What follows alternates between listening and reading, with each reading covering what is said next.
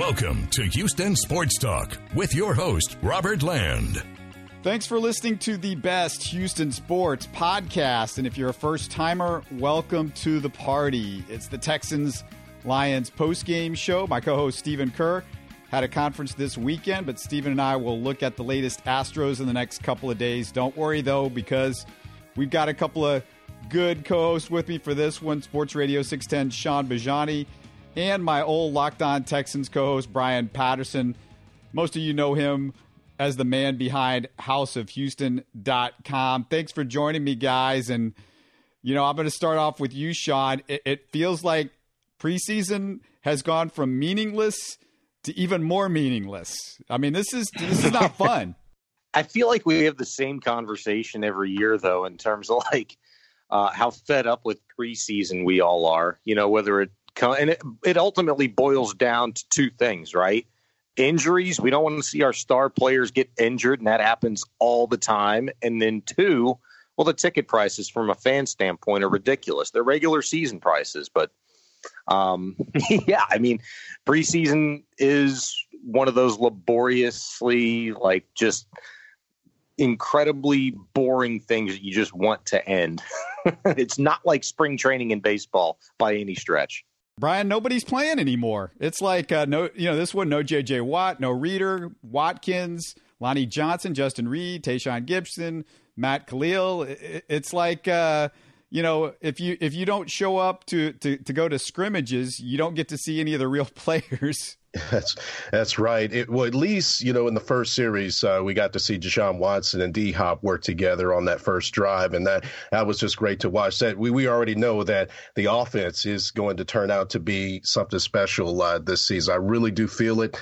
I actually was at the game last night, and the market just dropped for preseason. I sat in the 300s for $25, so it was a lot. Oh, I nice. typically don't go to preseason games. I don't, but I looked to see what the market was charging. I was like, I'll go on and go. I mean, that's pretty reasonable for a preseason game. So yeah, I was able to watch him, but it just really wasn't a lot of meaning to being there in the second half because that's when all the scrubs were playing. So it's just great to watch the position battle. So there are some, but the thing about it is, and we're going to talk about this, Titus Howard, his left hand, he got hurt out there. We may be counting on him to start this season. So that's one of the things. They still need a preseason, but can they make it shorter, maybe like 2 games, and then they just practice? Because, I mean, they're ready. It's just a matter of them getting some in-game action with other teams. But I think they could cut it in half to 2 games, and that still should be adequate. Hey, Brian, we did Locked On Texans for 2 years, and we know about last year because you and I talked about it ad nauseum. Remember, nobody played during the preseason, and it looked like nobody was ready for the regular season, and they start off 0-3. That's my concern, Brian. It's just like, what about last year? We just saw this. There was barely any Deshaun or JJ or Whitney or any of those guys, and look what happened. That's a good point, and you can certainly make that argument. I just have a different feeling about this group this year. I mean, they've been together a year longer. Deshaun Watson has another year under his belt. They have that rapport. I do think, even though they're not going to be playing as much, that they will be ready for 2019. I don't know how much that offensive line is going to be ready, but there are some good points about it. I liked how Roderick Johnson looked out there for Matt Khalil. And another thing, Bill O'Brien said that Matt Khalil is going to be the starting left tackle, which really scares me to no end. Well, let me pick up right there. It's exactly where I wanted to start with because, we can talk about Deshaun and DeAndre Hopkins. I think they've got a future. We know they're good. They look good. Meanwhile, though, Roderick Johnson has come out of nowhere to be in the mix at left tackle. He was really impressive in that first drive. Khalil missed Thursday's scrimmage and the preseason game due to some health issues from what we can tell. And like you said, O'Brien said, Khalil, he's my starting left tackle. But this just isn't a good sign for Khalil to be not getting reps at any part of the O-line right now that badly needs that chemistry.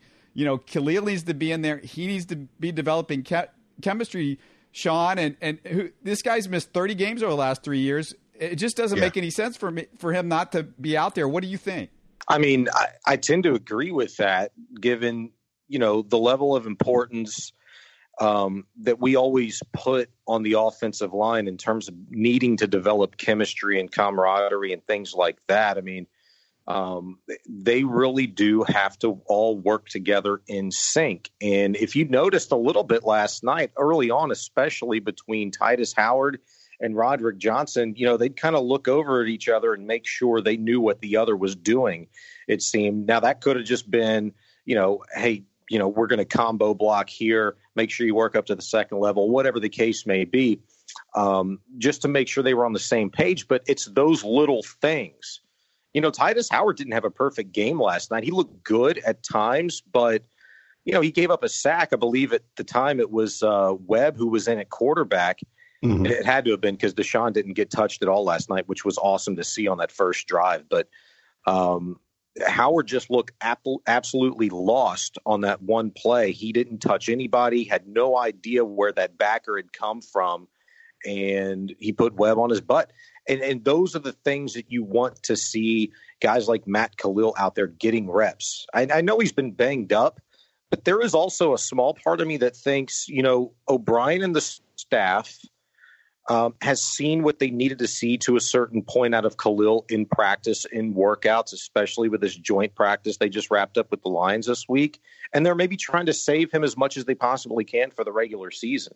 Right. And I'd like to get your thoughts, Brian and Sean, just like what you've seen from Titus Howard. I mean, anybody finding it strange also that Howard and Sharping aren't getting any reps at right tackle? I mean, I know Chantrell is a lock to play 16 games every season. Ha, ha, ha. But, asking for a friend here. Like, what's going on with that? Yeah, I think they should be trying him out over there just to see how they do. They did try Titus Howard at left tackle, and Sean, you alluded to that, whenever he missed a sack. I think he was in at left tackle at that point. They had switched him around and put Kelemete in at left guard. So can we say that Titus right now at this moment is a better guard than he is tackle? They're trying to develop him into a tackle. I mean, it's too early to tell because that's where eventually they want him to be. But that's the whole situation there. What is he going to be playing this season? I really do think that it's going to be left guard ultimately. And this guy may be starting because he's getting a lot of reps, but in the same token there, he with all the reps that he's getting in the preseason, look at him. He's getting hurt. He played way too long than I wanted to. And this is exactly what happens. I hope the man's okay because we're going to need him. He needs the reps, though. He needs the reps. They all need the reps. But I think, in Bill O'Brien, and I want to say even Mike Devlin, the limited availability that he's had with the media this camp to this point, even said it a couple of weeks ago that, for Titus Howard in particular, getting those reps at guard is important. It's not to put so much on his shoulders so soon. And I think that's a lesson that Bill O'Brien and Mike Devlin learned, a couple of years ago with how they treated Xavier Su'a-Filo. Xavier Su'a-Filo was all over the place when he was here as a Texan and never really had an opportunity to settle in. And that really wasn't his fault. That was the line's fault. I mean, they were just enamored with injuries a couple of years ago, as this kind of seemed to be the case, for a really long time, up until, probably the best offensive line the Texans have ever had in their history. And that's going back to Dwayne Brown, Wade Smith, Chris Myers, Mike Brazel, and Eric Winston. When that was your offensive line, that was the best offensive line in Texans history. And since then, the Texans have really struggled to get any kind of consistency in terms of health and productivity out of these guys.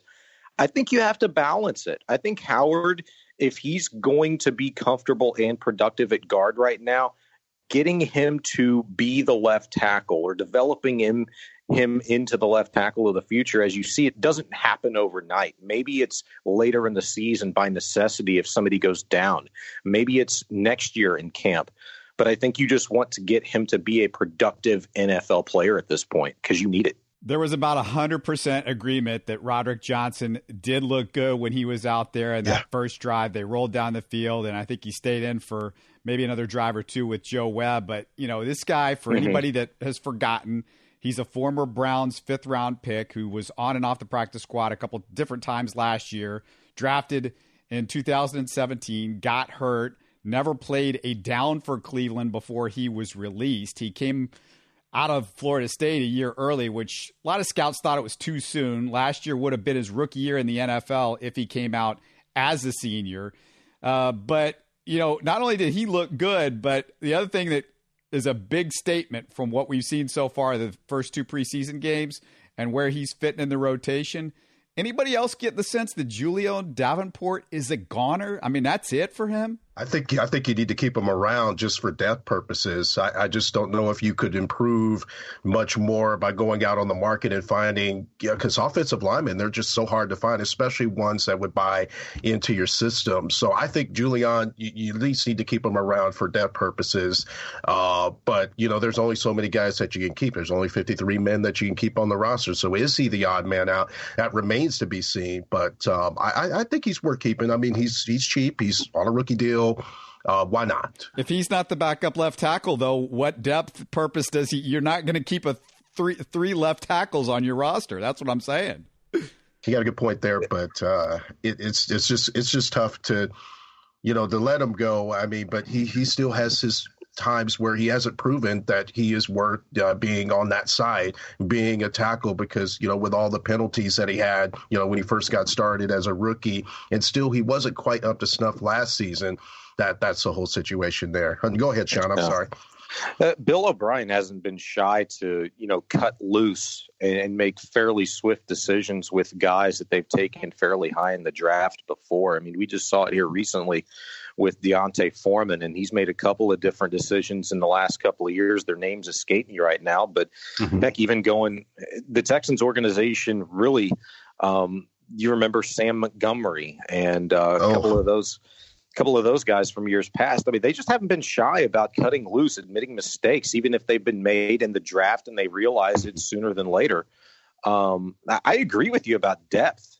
Yeah, offensive line, when you have a franchise quarterback, when you have the dude, your guy in Deshaun Watson, you got to keep that dude healthy. You got to keep him upright. And 62 sacks last year is not going to cut it. I mean, even if you slice that number in half, which would be a marked improvement, and I think we'd all be happy with that. It still comes down to, being productive, and how comfortable are we really at this point with Lamar Miller and Duke Johnson, which we've seen very little of to this point in camp, with those guys running the ball. There's so much up in the air.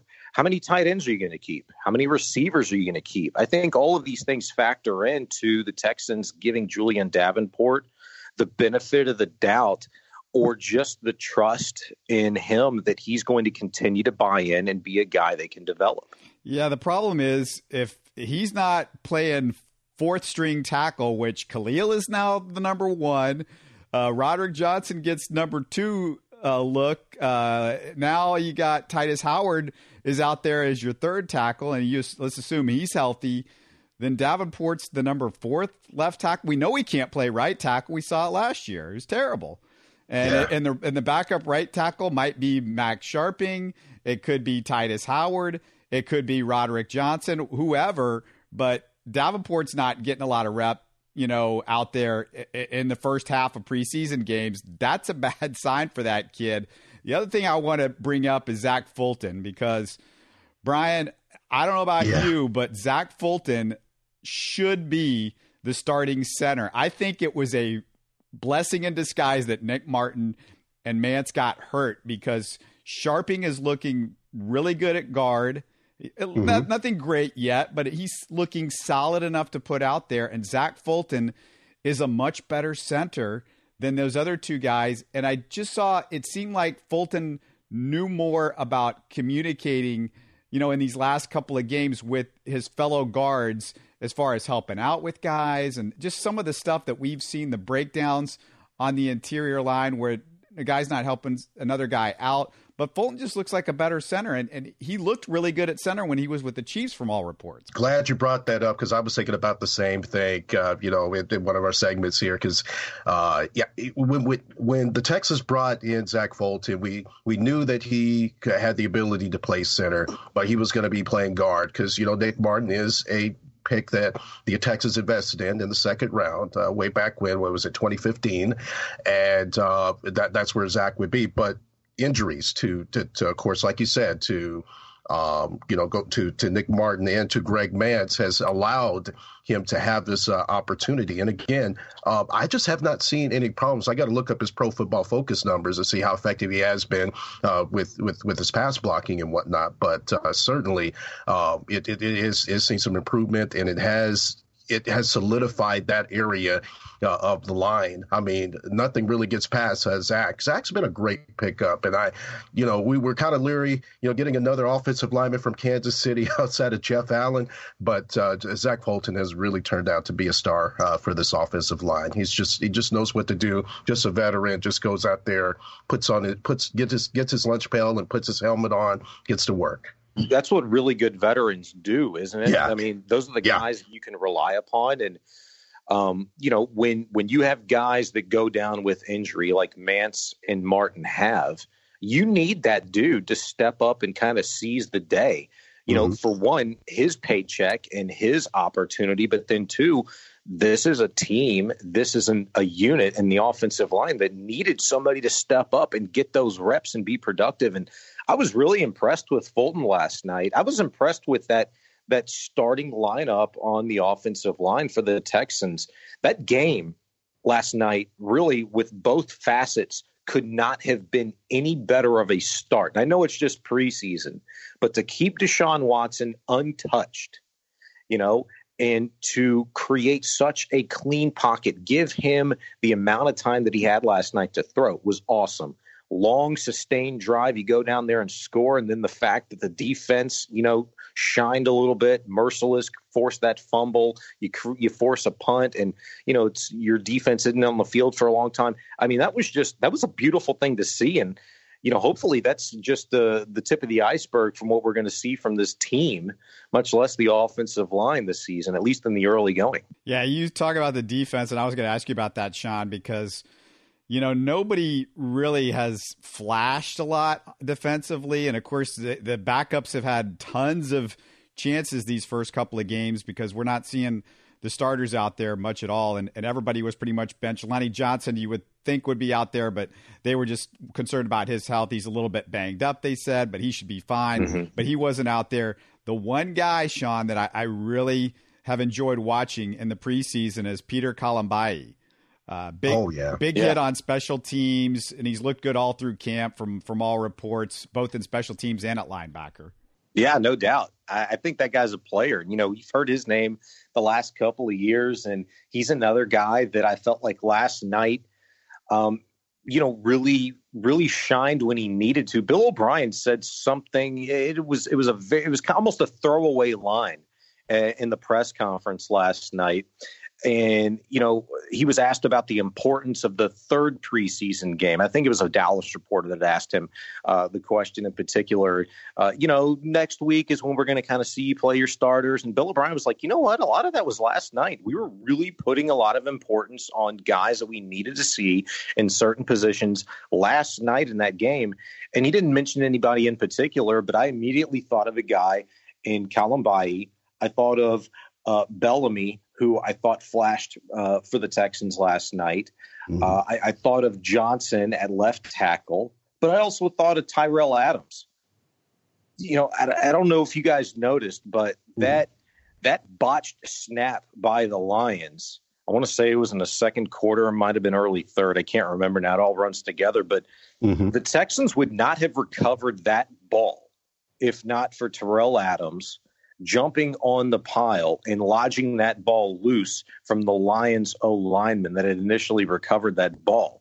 And I think those are plays that Bill O'Brien and Romeo Crennel and that staff are looking at film this morning, and they say, you know what, we need dudes like that. We need dudes that are going to go out there and, fight and claw at whatever the cost is. Those are winning football plays.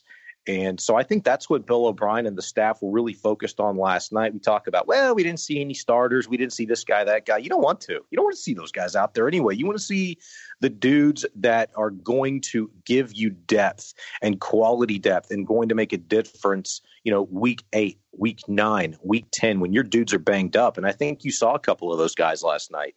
Yeah, you talk about depth, and the great battle that's coming at us right now is at the 4th and 5th wide receiver spot, or 5th and 6th. I don't know where this is going to be, but there was some good and some bad. There was a really bad stretch in the second quarter. Tyron Johnson dropped a wide open pass. Vincent Smith had a special teams penalty, and then Stephen Mitchell fumbled the ball, which turned into 6 points when he was kind of lunging for extra yards. But, Vincent came back with a 31-yard touchdown catch.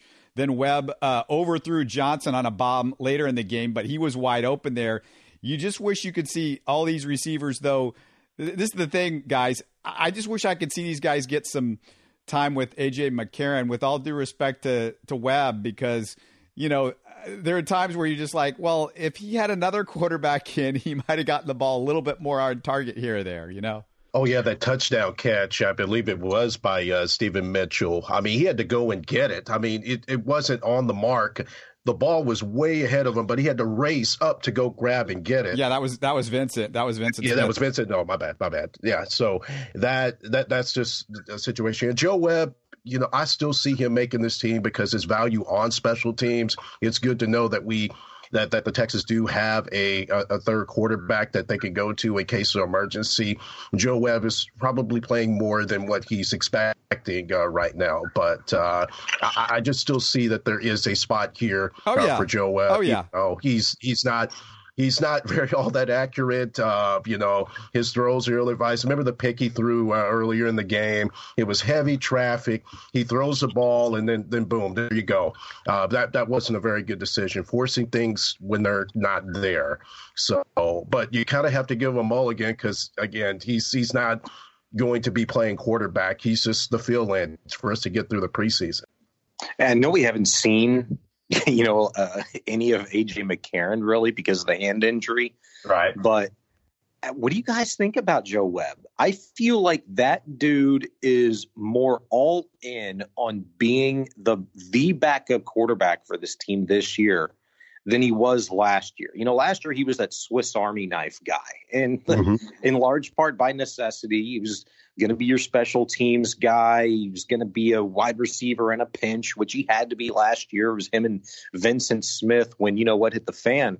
I feel like this year and in camp, he's been getting the reps and he's been putting in the work. And there's a different feel to his goal this year. And he is all in at quarterback, I feel like. And I liked a lot of what I saw last night. You limit expectations because, like you guys said, you hit it spot on. He's not Mr. Accurate. There were some big time overthrown footballs last night, but then there were some other ones that he put right in their breadbasket. Yeah. Where only they could catch it. And I like the elusiveness of him in the pocket and being able to extend plays. When they signed A.J. McCarron, I was thinking, okay, well, he doesn't necessarily do the same things Deshaun does. This is a matter of getting the best backup available. But when you look at Joe Webb, he has those same traits. Yeah. So, again, you have a great point there, Sean, about that. So, when A.J. McCarron comes in, he's going to be staying in the pocket. So pass protection is even more important against a young offensive line that doesn't necessarily know what they're doing out there with a few veterans. But I worry about that. If there's something, God forbid, happened to Deshaun and A.J. McCarron's in there, and we're having to rely on pass protection because, he doesn't do much running, that's a situation that we would be in. But you kind of worry about it less with Joe Webb because he can improvise and extend the plays. Yeah. Hey, did you guys catch yourselves rooting for Deshaun Watson to get that first down when he had to scramble on that first drive? I think it was a third down. I was like, yeah, go. Wait, no, get out. I was covering my eyes. I was like, oh, God, he's running. It's the first series. I don't want him to get hurt. Please, no. And then he slid. I was like, thank goodness. Yeah. I was very scared. I I was like, he's already, it's just one series. He's already, acting like it's a regular season. I got caught up. I legitimately had to catch myself because I thought it was a regular season game last night. I was like, go. No. Oh yeah, it's always scary. It's always scary with Deshaun out there, but it's always fun. It's never not interesting. I got a couple more notes for you guys, and if you guys want to follow up on this or you got something else, but Martinez Rankin, he's playing too much in the second half for a guy that's going to make this roster. I think he's in legitimate jeopardy. 3rd round pick last year, already in legitimate jeopardy of making the 53. Also. Of all the Texans draft picks, I personally was most looking forward to tight end Kahale Waring, but we haven't seen him at all because of injury. And in honor of Cushing, it sounds like he had an overtraining injury between minicamp and training camp. Apparently he was doing too much or something like that. But with Darren Fells and the Jordans, are we looking at a redshirt season for Waring, a.k.a. injured reserve? Yeah, maybe. There's no question that him being out with injury has hurt him. Bill O'Brien said as much last week. And he was talking about 2 guys. It was Jordan Akins, right? Was it Akins that had been out with injury as well? No, it was Thomas. It was the other Jordan. Thomas. Yeah. You're right. Okay. Well, which is even better because Thomas flashed last night. That dude looked really good to me. Unfortunately for Waring, you've got guys like Thomas and Akins and Fells. I thought he did a solid job last night early on in the first series when they used, 2 tight end sets, the bunch formation, did a good job. I thought standing there to block and help with the run. I like that. Look, they're going to give Waring every opportunity as they should. The guy just hasn't played that much football. You have to remember that. And then you scratch your head and say, well, why the hell why the Texans, feel the need to take him where they did? They see a football player. They see a guy that is really raw, but that they can mold into the player that they want him and think that he can be, optimize his talents. And so I'm fine with that.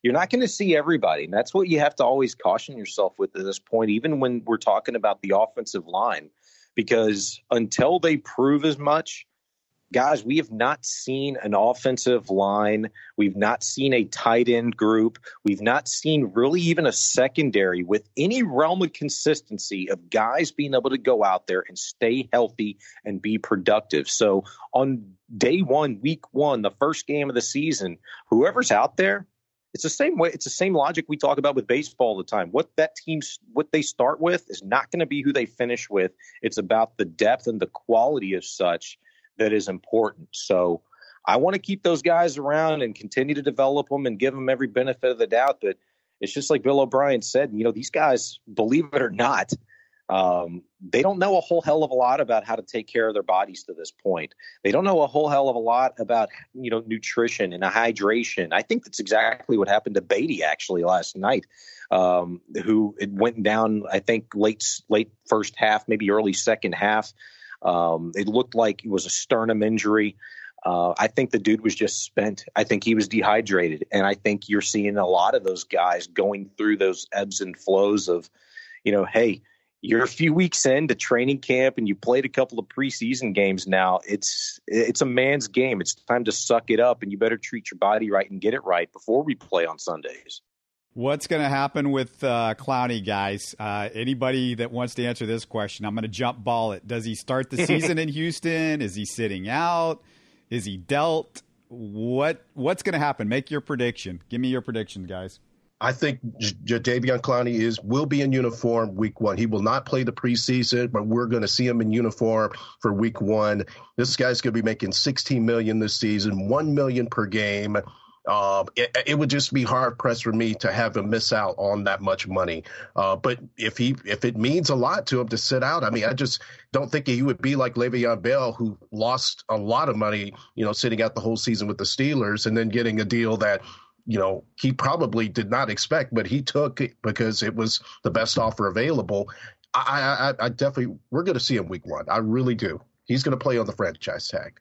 I agree with you. That's the logical thing, right? Yeah. The thing is, it's very difficult because anything we say is basically foundationless, and we're relying upon nothing more than just sheer logic. Like, this is what should happen. This is what you should do if you really want to win, if you want to get paid, and if you want to get paid in the future, whether it be by the Texans or another team. I mean, I totally agree. I think he's going to be there. It's just been a very odd situation that's developed this offseason with the front office situation, no GM by committee with the Texans. And then, look, Clowney in general, that I've always felt that he was the perfect guy to franchise tag. Like, I felt like this is the reason why the franchise tag exists, is you don't want to commit long-term years and money to a guy that you have,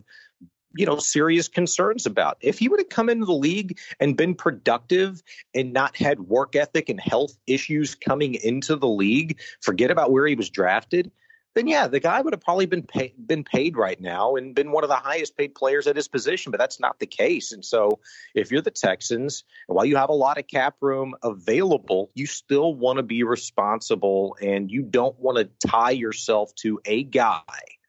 I thought this with Brian Gaine when he was GM. He didn't have that one guy that he's attached to the hip with, and then he takes Titus Howard, with their first pick. And it's like, well, that's that guy. But then, not really, because it was only his second year and then he's out of a job a month and a half later. 17 months. Bill O'Brien doesn't have that player that he's attached to the hip with necessarily, that could cost him a job. It's really the overall result going into his 6th year as head coach that's going to ultimately cost him if it does. This is my deal, though, Sean, with Clowney is, I mentioned the idea of trade, but I don't know if you could get the second round pick that you would have to get for him, because you're going to get a compensatory pick. If he leaves at some point, if you just let him walk and sign somewhere else, you're going to get the compensatory pick, which is going to be, at least a third. I mean, it's got to be a third rounder. So you got to get at least a second rounder. And so I don't know who's going to trade for him, because, they get him for a year. How good a shape is he in? Because he hasn't, been in training camp. And then, you risk that. What do I give up that pick? And what if there's some issue with signing him? Even if there's a wink deal, I don't know how excited Clowney's going to be to go over there, because he knows if anything happens to him in that 1 year, then the other team could just say, "Oh, forget it. We're not going to sign you if he gets injured or something like that." Yeah, but why do you need a draft pick? I mean, with Clowney, there's draft pick guy, and then there's, me, where I'm looking at, okay, the only reason you would ever trade Jadeveon Clowney right now is if you got a player that could help you win now. And that's a left tackle, that's a right tackle, a swing guy, somebody that you could plug and play right now to make you feel a hell of a lot better about this offensive line situation than you do at this point. Look, there's no doubt in my mind that the Texans have been exploring trade options. There's no doubt in my mind that the Texans had been exploring trade options for Jadeveon Clowney. If they haven't, they were stupid, because you franchised the guy. July 15th passed. You knew there was no way you could now then sign him to a long-term extension. If you weren't looking to explore trade possibilities, then you're sitting there on your hands, and there's nothing you can possibly do to make your team better unless you're trying to trade Jadeveon Clowney. If he shows up and plays, you're a better team for it. If he doesn't, then you did not do your due diligence enough to make your team better by not exploring trade opportunities for him. I think you can get a player that can help you right now. The offensive line makes that a heck of a lot harder to do. And if there's nobody out there for the Texans to really make a good move with, then you know what? You have to just hope and pray at some point that Clowney shows up and decides that he wants to get paid actual money this year and help win football games this year. You think if the Redskins and the Texans, though, I mean, I'm throwing this to both of you guys. Do you think the Redskins and the Texans, they're both looking at the same situation with two players right now that haven't reported, and would it have been done if they were at all interested? These two teams were at all interested in making the deal for Clowney and for Trent Williams. Yeah, that deal should have been done this spring. I mean, it just doesn't make sense now to try to make a trade now at this point in the season. It's best to just wait until 2020, until the offseason, if they're going to trade him. Let's see if he comes in to practice, if he comes in to play games. But I would love a deal for that to be done. Trent Williams, like Sean said, is a plug-and-play player. The offensive line immediately improves. You don't have so much pressure on Titus Howard to perform and to start, and then Matt Khalil, you can bump him off to the side, or maybe you keep him, for depth purposes. But then Julian Davenport would be on the way out if we were to bring a guy like Trent Williams in. So, yes, I would love that move. I would hate losing Clowney because, again, I think he is one of those generational players that you probably are going to get once in that type of time span. But again, if you're not going to offer him a long-term deal, you need to go and get something for him, because this team is just right at the cusp of being great. I really do. Yeah, I just don't know if he's generational, Sean, because he just doesn't get sacks for you. And, sacks is a skill, and it's a skill that, if you're going to be a guy that's a pass rusher, I mean, that's kind of a big deal, Yeah, I mean, but I understand what he's saying, though. Look, I agree. From a talent perspective, Jadeveon Clowney is absolutely a generational talent, but have the Texans been able to get everything they possibly could out of him? That's ultimately the question. Everybody goes back to the sacks. Everybody goes back to those numbers that we can really look at to judge a player. And, look, the fact that J.J. Watt is on this team and you have him to compare Clowney to, look, Watt's a 3-time defensive player of the year, and he's got, 20 sacks, 2 20-plus sack seasons, I think, to his resume. What's Clowney done? That's almost unfair. It reminds me kind of like last year's starting rotation for the Astros is when Justin Verlander came in and started wheeling and dealing. Even this year, to be honest with you, you've got Verlander and you've got Miley, or Verlander been cold, and then you have Wade Miley pitching his ass off, one of the most productive pitchers in all of baseball this year, and durable to this point. Yeah. And you forget about that, dude. You don't give him the credit because he's constantly being compared to Verlander and Cole. The same thing with Keuchel. And I think it's the same situation with Jadeveon Clowney. You constantly compare him to J.J. Watt in terms of productivity, and it's a little unfair from a talent perspective. Clowney's a freaking beast, and it's going to be really disappointing if he doesn't show up this season, certainly week 1, given the fact that all I've heard this offseason is Clowney's in the best shape that he's been in his NFL career. He hired LeBron James as trainer. Dude's ready to go. Like, let's get his butt out there on the football field and let's try to win some football games with him. That's what I want to see. And if the Texans aren't able to do that, if Clowney's not all in, that's going to be the most disappointing thing of the season before it even starts. I'm with you there. Definitely. Yeah, we'll see what happens. Texans also this week waive Jermaine Kelly, the 7th rounder, first casualty from last year's draft with Brian Gaine. Jermaine Kelly was about as visible as a Lonnie Ballantyne. He was the modern day version of your older brother's or your younger brother's Lonnie Ballantyne. Also, interesting news, Chargers safety Derwin James, All-Pro, broke his foot this week, will be out for a few months. This could help the Texans when they face the Chargers in week 3. Hate to say it, hate to be like that, but that's good news if you're Texans fans. And also, it also might be good news that Andrew Luck could miss time early in the season. Unfortunately, though, the Texans don't play the Colts until week 7, but we're back to this stuff with Andrew Luck all over again. Yeah, that's so much better for the Texans if Andrew Luck is hurt, because that's the team you're worried about. You're worried about that team that embarrassed you in the wild card game back in January with a healthy Andrew Luck.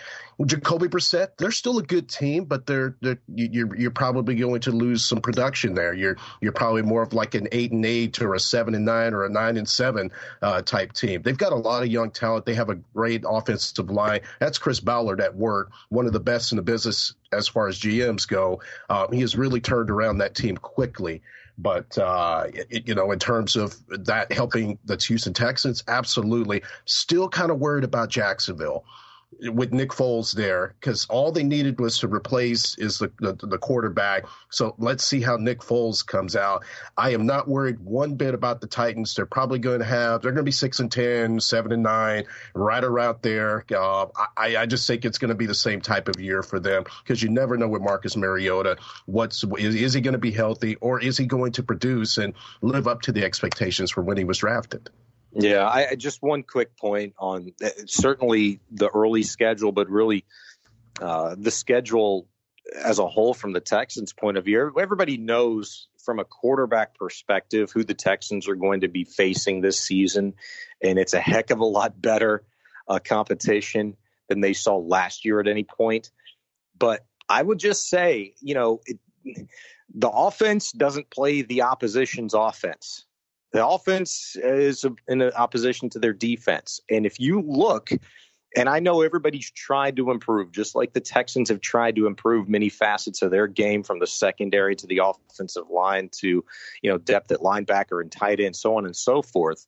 The Texans on paper are going to face about 7 or 8 teams this year throughout the course of the season that were mediocre to below average in terms of secondary. So if the Texans are as good as we think they should be offensively, if Miller and Duke Johnson and Watson and Fuller and Hopkins and Kuti can stay healthy, we know how explosive offensively that can be. They're going to be facing some of the most, Swiss cheesiest secondaries from last season this year as well. So I'm not necessarily really worried about all the great quarterbacks they're going to be facing themselves. Yeah, Sean, I want to dovetail off of that. Yeah, that's a very good point you brought up. What do you guys think about Tim Kelly calling these plays? I mean, it remains to be seen how much of the plays he called last week, but this week Bill O'Brien said he called the bulk of the plays. I looked from last preseason, this team was averaging 16.8 points a game. Now they're averaging 28 points per game over these two. That's a 12.8 point increase year over year. That's 45.7% as far as increase in production. I mean, like you said, if his offense is with Tim Kelly calling the plays, with being able to beat those secondaries, is Tim Kelly providing that formula for us to be dominant? Are you indifferent about Tim Kelly, or is it you think it's just Bill O'Brien pulling the strings? Or I see a difference. I do see a difference out there. It's hard to gauge. You make a really good point. It's hard to gauge, though, from the actual play calls at this point, because I don't want to fall into that trap where, we get really excited about what we're seeing, but you have to caution yourself, like, well, look, Bill O'Brien and Tim Kelly, they're not going to show any part of their hand in the preseason. It's about what they're going to do and the concepts they're using now and how it translates to the regular season, right? I do like this. I love the fluidity of how the plays got in and how the Texans got lined up last night and the different formations that they showed. I like that stuff. I like the design. I like the fluidity in which they were able to do that. And there wasn't a lot of confusion where, it was like Demaryius Thomas last year when he was a Texan. He'd get lined up and he'd be looking around. It's like, all right, what are we doing? You didn't see a whole heck of a lot of that last night. In fact, You didn't see any of it with the first group. It was awesome. I like it. Bill O'Brien says Kelly did a good job. I've got to see it when, it means something. And I mean, this is almost like this is a preseason. This is like a tryout, I guess, maybe for Tim Kelly, just as much as it is for, depth guys and who you're looking to be your starting left tackles and so on and so forth on the Texans. Like, this is where he really gets to prove himself as a play caller and a play designer and somebody that can adjust on the fly. And from what I've seen the last couple of games, yeah, I like it. Yeah, I'm not buying it like Brian is, that Kelly is actually calling the plays. That first game, I didn't watch as much the second game. I noticed that first game, Bill O'Brien looked like he was calling the plays to me. I mean, that was my thought on that. And I'm not buying it until I'm watching a regular season game and I see Bill O'Brien just, standing still doing nothing or something like that. Did you guys catch the clip Saturday night of Coach Sean McVay mic'd up during the Cowboys-Rams preseason game? Anybody catch that? I missed it. No, I didn't see it either. Oh, yeah. Man, he was having fun with it. They asked him if he wanted to call, a play or two. I think he called about 3 of them. I mean, it was a really cool deal to see that you wouldn't see, of course, in the regular season, but for preseason, I mean, that's the kind of things the fans would want. And, you know, if you're asking if we're on Jeopardy and it's a category of things Bill O'Brien would never do for 100, that would be it. What Sean McVay did last night, that's it. Having awesome. fun? What can't that man do? What can't that man do? Having fun is not in his lexicon. I want to do just this, this is kind of a thing, but a quick promo for us as well. But it's been 40 years since the last time Houston had a team that went to a conference title game in the NFL. It's been 40 years this year. Last time it happened, the Chronicles' Dale Robertson was in an altercation with quarterback Dan Pastorini. Do you guys know about this? Do you guys know about the Pastorini altercation with Dale Robertson?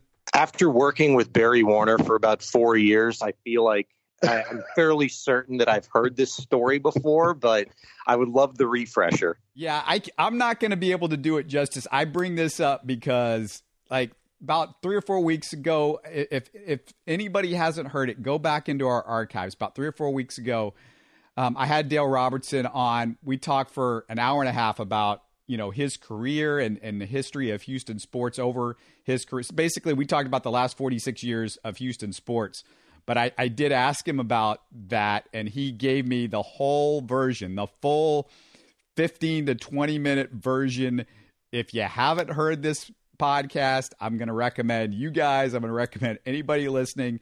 That story alone is worth listening to it. But we talk about everything, Oilers stuff back in the early days. But we talk about, you know, the Houston Rockets, and we get into some tennis and guys that he got to see that were playing at Wimbledon. He went to Wimbledon for years and years and years, and you know, just a little bit of everything splashed in with Houston sports. But Robertson's a great storyteller. He's a guy I'm really going to miss. Sean, you've probably been around him. He is one of those guys that is Houston sports in a way. Yeah, no doubt. Smooth, professional. Had a great rapport with the players, and yeah, it's really cool stuff, man. I'm looking forward to hearing that podcast. I saw you post it the other day. Just haven't gotten a chance to go out and check it out, but I definitely will. Well, thanks for doing this, guys. Thanks, Brian. Really appreciate you doing it, and Sean, too. Oh, likewise. Always a pleasure. All right, fantastic. That's all we got for this one. If you missed our last podcast, we talked to George Springer and Todd Kalas. You'll find out about Springer's favorite cartoons growing up, and Kalas remembers what it was like when his dad, Harry, was calling Astros games in the 60s. I also want to say, if you enjoy this show and you'd like to support us, you can now go to the website, HoustonSportsTalk.net, make a small donation over there. There's a donate button on the top right of the homepage or towards the bottom of the page. If you're looking at it on your smartphone, you can just help us with our podcast expenses if you would. It costs, you know, a few $100 a year to bring this free content each week. And, you know, if you can help us, please do so.